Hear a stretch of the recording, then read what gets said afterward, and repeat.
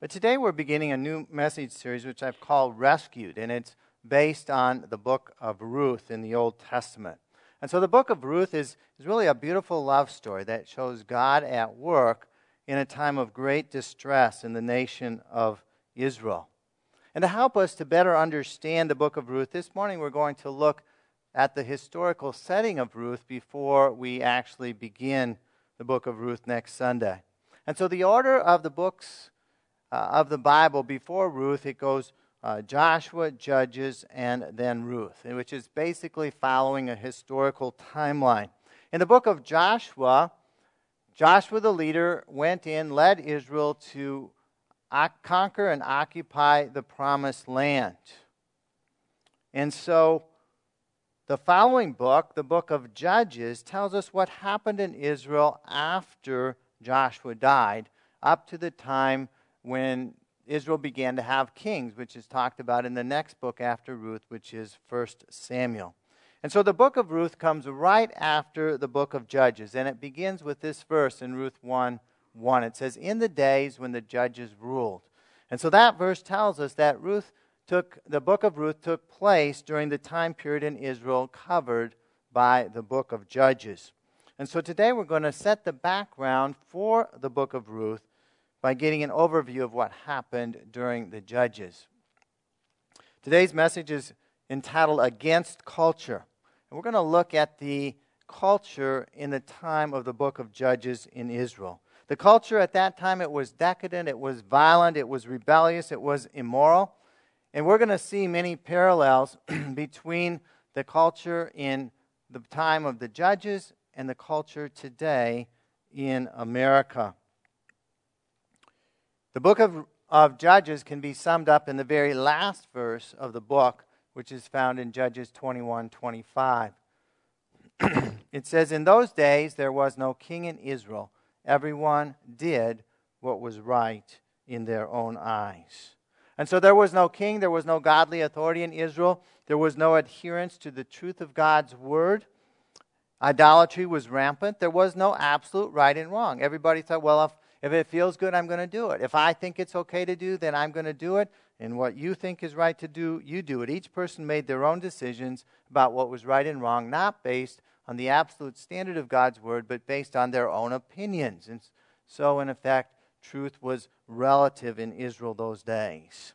And so each person, in essence, was their own God, deciding what was right and wrong and leading to worshiping idols rather than the true God.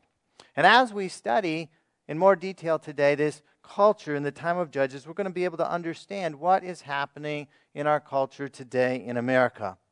I believe that our culture is spiraling downward farther and farther away from God. Many American churches trying to be relevant are chasing culture to try to be relevant, and they're going down that same spiral away from God's word. Many people today believe all kinds of things that are completely contrary to what God's word says. Some people realize it's what God's word says is contrary to what they believe, and many do not even understand that what they believe is contrary to God's word. And so it would be an apt statement for our culture today that everyone is doing what they feel is right in their own eyes. And so we're going to be speaking of this very dark and wicked time in the history of Israel. It parallels our culture today. And yet as we move on next Sunday to the book of Ruth, we're going to see that the book of Ruth is a book of hope. It's like a star shining in a black night. It's like a diamond dazzling on a piece of black velvet. And we're going to see in the book of Ruth people who stayed faithful to God, people who stayed faithful to one another, people who went against the culture of their day, and God blessed them. And so that next Sunday is Mother's Day. We're going to be looking at Ruth chapter 1 with a message entitled Radical Decisions, the decisions that have to be made in a culture that's against God in order to follow God. But today we're going to look at the book of Judges, and we want to understand how culture shifts. You can follow along in the white page in the middle of your program. It has the scriptures written out as well as the outline. Judges 2 verse 7 says, "And the people served the Lord all the days of Joshua, and all the days of the elders who outlived Joshua, who had seen all the great work that the Lord had done for Israel." And so Joshua and the leaders of his generation, they'd seen God work many miracles. Many miracles had to happen for them to enter into, conquer, and occupy the promised land. And they understood the greatness of God. They'd seen God work with their own eyes. They saw the rivers divided as they moved into the promised land. They saw the walls of Jericho collapse. They'd seen many military victories. And so the culture of Israel during the days of Joshua was a God-fearing culture during the time of his generation. But each generation must know God. Verse 10 says, "And all that generation," that is Joshua's generation, "also were gathered to their fathers. And there arose another generation after them who did not know the Lord or the work he had done for Israel." And so the next generation, the generation after Joshua, which included his children and other leaders' children, was different than Joshua's generation. First of all, they did not know the Lord. They didn't have a relationship with him. They did not have faith in God. They did not believe in him, nor did they seek to serve him. And secondly, they did not know about the miracles that the Lord had done in their father's generation, the miracles that had led them to be living in the promised land. So how did the culture shift so drastically in one generation? Well, although Joshua's generation conquered the promised land, they did not pass their faith on to their children. That's what happened. They did not teach their children about God's miracles. They did not train their children to believe in God. And the result of that failure to pass the faith to the next generation was disastrous. Because the next generation abandoned God, and that led to idolatry. Verse 12, "And they," speaking of the generation after Joshua, "abandoned the Lord, the God of their fathers, who had brought them out of the land of Egypt. They went after other gods from among the gods of the peoples who were around them, and bowed down to them, and they provoked the Lord to anger." And so this new generation in the promised land abandoned God, who had allowed them to come into the promised land. The God who had rescued them from slavery, or at least their forefathers and grandparents, in the land of Egypt. Now, the Bible teaches us that everyone worships something. Sometimes we think there are people that don't worship anything, but everybody worships something. So if you abandon God, if you abandon worshiping the true God, you're going to worship something else. And so this generation began to worship the idols, the gods of the people who lived in that land of Canaan that they had come into, in the society around them. And so they turned away from God. There was a lure of this decadent culture that was in the promised land, that was in Canaan. It enticed them to begin to worship the idols of the gods of the society that they lived among. And so they turned away from God. Now, why do people worship idols? Sometimes we think it doesn't make sense to us. Why do people worship idols? Why did they worship idols back then? Why do people worship idols today in America? Because idols offer something, or appear to offer something, that people want. Back then, the idols promised good harvest. You worship this idol, you bring in offerings to this idol, and this idol, people believe this idol would give them good harvest. The rains would come, the storms would stay away, and so they began to worship the idols because of what they offered. Now today, idols promise money, they promise pleasure, they promise power, and nothing really has changed other than the names of the idols. We're going to talk more about idolatry in a few minutes. But the result of that generation abandoning God was that the Lord was angry with them. They provoked the Lord to anger, and that's not a good thing, because forsaking God brings judgment. Verse 14, "So the anger of the Lord was kindled against Israel, and he gave them over to plunderers, who plundered them, and he sold them into the hand of their surrounding enemies, so that they could no longer withstand their enemies, and they were in terrible distress." And so in his anger, God did what? He removed his protection from the nation of Israel. They were no longer protected by his power, and they began to be plundered and robbed by their enemies that surrounded them. Their idols could not deliver them, and they were in, as we see in the last sentence, terrible distress. And that's how culture shifts. From one generation, Joshua's generation, being blessed and inheriting the promised land, to the next generation living in that promised land, but now being in terrible distress. No longer worshiping God, abandoning God, and worshiping worthless idols. Now, the last two generations in America have been named by many as the millennial generation, which is people aged roughly 20 to 34, millennials, and then Gen Z, which is teenagers and below. That's the generation following the millennials. So teenagers today are Gen Z, at least that's my understanding of it. And these two generations, pollsters have surveyed them, and they've seen massive shifts in these generations' understanding of God's Word, engagement in sinful, decadent behavior, in a corresponding exodus from the church. And these changes, sometimes people say, well, that's young people of all ages. No, these changes are on a far greater degree than the generations previous to it. We are seeing an accelerated downward spiral in our time, generation after generation.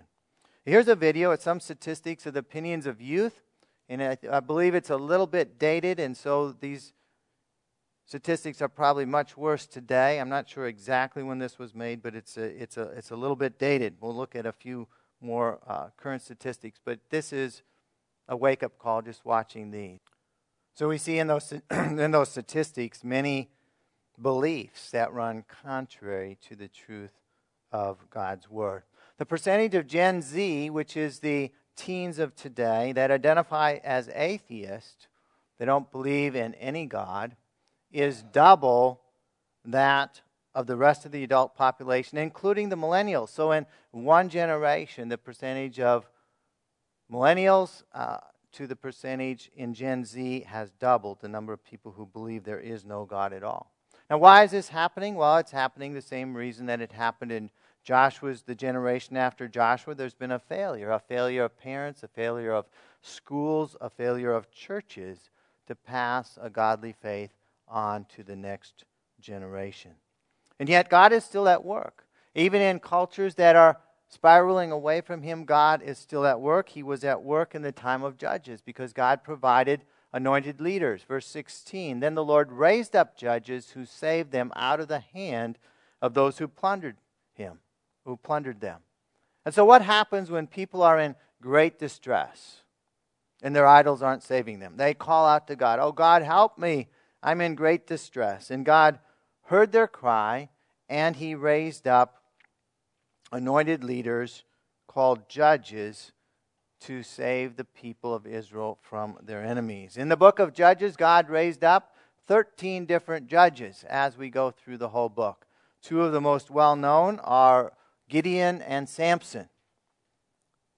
Now, if you read the story of both of them, you'll find they were both very flawed individuals. They were not exactly the most righteous people, but God used them to rescue His people and to turn back the hearts of the people of Israel to Him for a short period of time. But these anointed leaders must be followed. Verse 17, yet they did not listen to their judges, for they whored after other gods and bowed down to them. They soon turned aside from the way in which their fathers had walked and who had obeyed the commandments of the Lord, and they did not do so. And so after the judges delivered the people from their enemies, things weren't so bad. They weren't in such great distress. What happened? The people did not follow the judges as they were walking after God. They did not walk in God's ways. Rather, the scripture tells us they prostituted themselves to other gods or idols. And so God equates idol worship with prostitution. Now, how is that? How do we explain that? Well, a believer is in essence in a faith relationship with God. In fact, in the New Testament, it speaks of the church being what? The bride of Christ. And so it is as if it's a covenant relationship, like a marriage relationship. And when the people of Israel turned away from God, turned away from their relationship with God, to their committed relationship with God, they offered themselves to idols for payment. They wanted what the idols had. They wanted to receive a benefit from the idols, just as a prostitute offers herself to someone else to get a benefit, to be paid. And so not only were they unfaithful to God, they worshiped the idols because they thought the idols would give them a benefit, that they would pay them. And so the previous generation had followed God. The generation of Joshua had obeyed God, but the next generation and generations following did not. And so the destructive cycle spiraled downward. Verse 19, whenever the judge died, they turned back and were more corrupt than their fathers, going after other gods, serving them and bowing down to them. They did not drop any of their practices or their stubborn ways. And so when a particular judge died, even though the people weren't following them, the next generation became even more corrupt. They continued and even in greater degree chased after the gods of the Canaanites, the gods of the pagan people around them, and they served them. And so rather than obeying God, they stubbornly refused to repent of their wicked ways or to change those ways. And so we see as we read through the book of Judges this downward spiral into increasingly decadent, evil, wicked generations. The last episode in the book of Judges is found in Judges 19 through 21, just before the book of Ruth, just before you get to the book of Ruth. And that episode could come from our nightly news today. And so I'm going to begin the story. It's over 3 chapters. I'm just going to begin the story so we get some idea of what was going on in Israel in the time of the Judges before the book of Ruth is introduced. You can read the whole story, chapters 19 through 21 this week. And so the story begins with a Levite. The Levites were priests. They were supposed to be men of God, walking in God's way, following His way, teaching the people God's way. And as we'll find out, there are no heroes in this story. And so the Levite had a concubine who ran away from him. A concubine is like a second-class wife. And so it indicated the Levite had multiple wives, which was forbidden by God's law. And not only did he have multiple wives, obviously he had marriage problems because his concubine ran away from him. We don't know what he did, but she probably had her reasons. So the Levite went to search for his concubine. He found her concubine at her father's house. She went home to daddy to be safe. He found her there, and he stayed there for a while, and then he took his concubine and began to journey back to his home. He had started late in the day, and it was a long journey. And so that first night, they arrived at the town of Gibeah at dusk. That was not his hometown. They were on the way. They came into the town square of Gibeah, and an old man was there. And he ominously warned them, don't spend the night in the square. It's not safe. And so they decided to spend the night with the old man. And so he took them into his home and welcomed them there. They went to sleep, but during the night, the men of the city surrounded the house. And they began to pound on the door, and they demanded that the old man bring the Levite out, the priest out, so that these men could rape him. The old man refused. He said, I can't do that. Instead, he said, take my daughter and the Levite's concubine, and you can do whatever you want with them. Well, these wicked homosexual men refused the offer. They said, we want the man, we want the Levite. And so finally the Levite, to save his own life, forced his concubine to go out. And the men of the city gang raped her all night long. The next morning, the Levite wakes up, And of course, you wonder what he was doing all night long when his concubine was being abused and neglected, abused and tormented, tortured. The next morning, the Levite opened the door, and his concubine was lying dead on the doorstep. And so he took her body and put it on his donkey and headed back home. And when he got home, he took out a knife and cut her body into 12 pieces and sent the pieces to the 12 tribes of Israel. Well, that's just the introduction to the story. And the story goes on for chapters, and there's violence, there's much more killing and ungodly behavior. There are no heroes, as I said, in this story. It's a world far away from God, a world that is abandoned God, where violence of all kinds in ungodly sexual behavior is exalted. And that is what happens in a culture that abandons God. And so godless culture, the Bible tells us here, is a test for believers. Verse 21, God says, I will no longer drive out before them any of the nations that Joshua left when he died, in order to test Israel by them, whether they will take care to walk in the way of the Lord as their fathers did or not. And so God is saying now that He's not going to drive out the remaining Canaanite nations. That was Joshua's job to do. He didn't finish the job. And God said, well, it's not going to get finished now. I'm going to leave them there in order to test you. The test will be whether you're going to continue to follow my ways, the ways of the Lord, continue to worship me and follow my commands, or you're going to follow the idolatrous ways of the Canaanite nations around you. And so culture, ungodly culture, tests our obedience.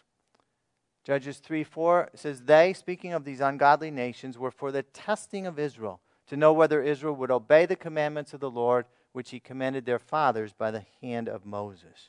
And so this ungodly culture was to test whether they would continue to obey God or follow the direction of the nations around them. Whether they would follow the peer pressure of the culture or keep their own culture true to God. Every generation must make the decision whether to obey God or to rebel and follow the ungodly culture around us. Not only did culture test the obedience of Israel, it also tested their relationships. Verse 6, and their daughters, speaking of the daughters of the people of Israel, they took to them, and their daughters, speaking of the daughters of the Canaanites, the ungodly, unbelieving Canaanites around them, and their daughters they took to themselves for wives. And their own daughters, the Israelites' daughters, they gave to their sons, the sons of the Canaanite nations, unbelieving nations, and they served their gods. And so here we see how a generation is completely lost to the ways of the Lord when the children of godly parents marry unbelievers. It was strictly forbidden in the Old Testament for Israelites to marry unbelievers, unbelieving non-Israelites. And it's strictly forbidden in the New Testament for believers to marry unbelievers. And why is that case? Well, we see the result in this verse, which is they began to serve the gods of the unbelievers, the idols of the unbelievers. Now, some people think, maybe they thought that back then, some people think it today, well, if I marry an unbeliever and I'm a believer, maybe I can win them to the Lord. Maybe I can lead them to the Lord. And yet the result shown in this verse, whenever a son or daughter from a Israelite or godly family marries an unbelieving spouse, they're going to end up serving the idols of the unbelievers. That is the general rule. Now, through prayer, God can still work miracles today, but it's rare. It's rare when somebody marries an unbeliever that the unbeliever becomes saved. And so when you look at the state of Israel during the time of the judges, or you look at the state of America today, which there are great parallels, we might think it seems hopeless. And yet God always has a remnant of faithful believers who follow Him. He's promised in His Word, in the time of Israel, in the time today, He's always going to have a remnant. We're going to see that remnant of faithful believers as we begin to study the book of Ruth next week. As I said today, as I said before, on Mother's Day, we're going to start with Ruth chapter 1 and talk about radical decisions that Ruth and Naomi made. And it's going to be an encouraging and hope-filled message, so we encourage you to bring a friend, invite a friend to our special Mother's Day service. But even when we face a society that we see is increasingly turning its back on God, as we see in America today, God is still on the throne. He's there to sustain us. He's there to bless us. Bless you. As you refuse to go with the flow of the culture. Instead, we choose to go against. That's why I chose the title today, Against Culture. And see many who are lost saved. Now, one of the things that encourages me about the times that we live in is that the difference between true believers and unbelievers is becoming more and more apparent. For those with eyes to see, for a long time there was a fuzzy, and there still is some, but there was a fuzzy middle ground of those who claim to be believers but aren't. And there still are those. 80-some% of Americans still claim to be Christians. But when you look at their behavior, their beliefs, their actions, and you look at God's Word, you see there's a huge disconnect there. And so just because you claim to be something doesn't make you something. A person is a Christian who is following the truth of God's Word. And so that fuzzy middle ground is beginning to recede. And we're seeing more clearly who are the believers and who are the unbelievers. And that's a good thing. Because it's hard to be saved if you think you're already saved, but you are not. It's hard to be saved if you think you're okay with God, but you're really not. And so you have to come to the point where you realize that you are not right with God in order to be saved. And so this morning, I would encourage all of us to live a life of obedience to God against the peer pressure of the culture that's around us. And we seek to extend the godly culture of the church into the ungodly culture of our country. We seek to be salt and light to a culture that is spiraling downward away from God. And as we do that, we're going to see wonderful miracles happen in our lives.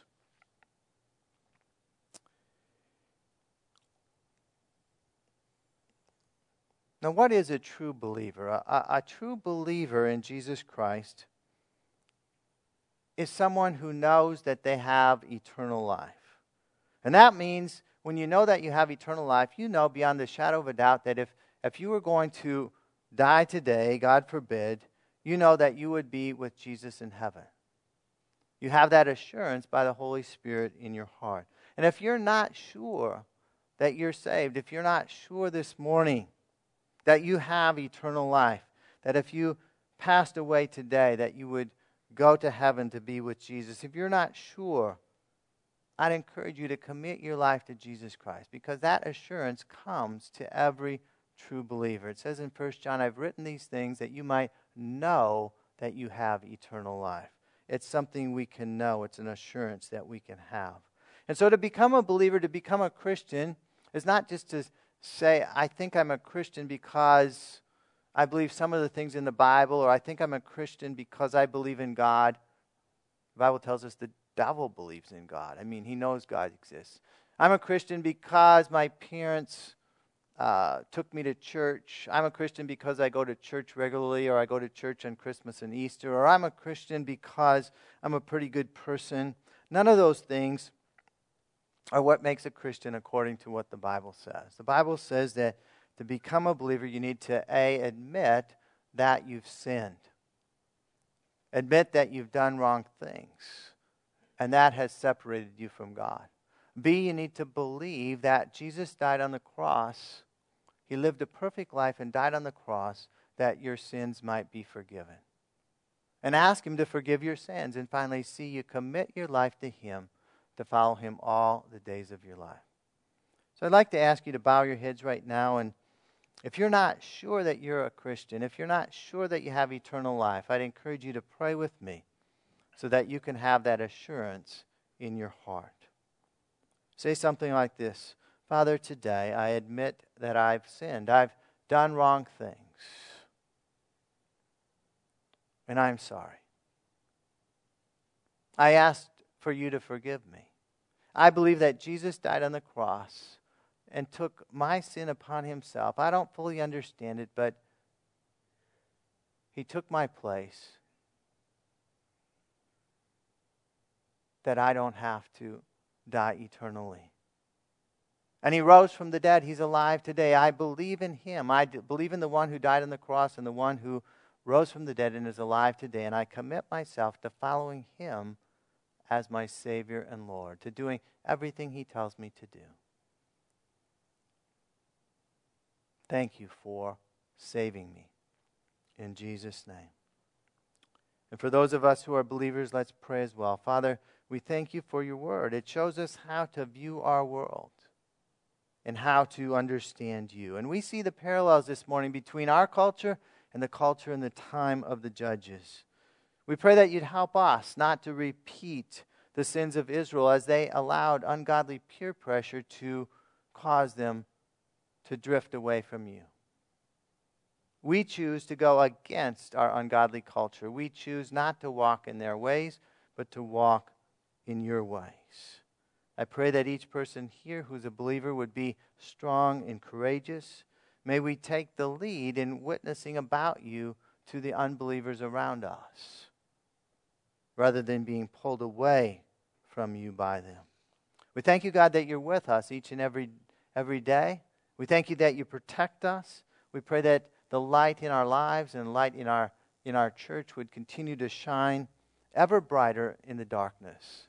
We pray that you'd bring people to the light, that they might find you. And Lord, we pray for this Live Dead team in Egypt that's seeking to plant churches in a dark culture of a religion that's not the truth. We pray that you'd protect them. We pray that you'd give them wisdom. We pray that you'd be moving by your Spirit on the hearts of people, that they would become saved believers, and that churches could be planted in that area. We pray that you'd meet every need. We pray that even this morning you would encourage them in their work for you. Do miracles, God, through their ministry. Move by your Holy Spirit, that people might be turned from darkness, from Islam to the truth of Jesus Christ. In his name we pray. Amen.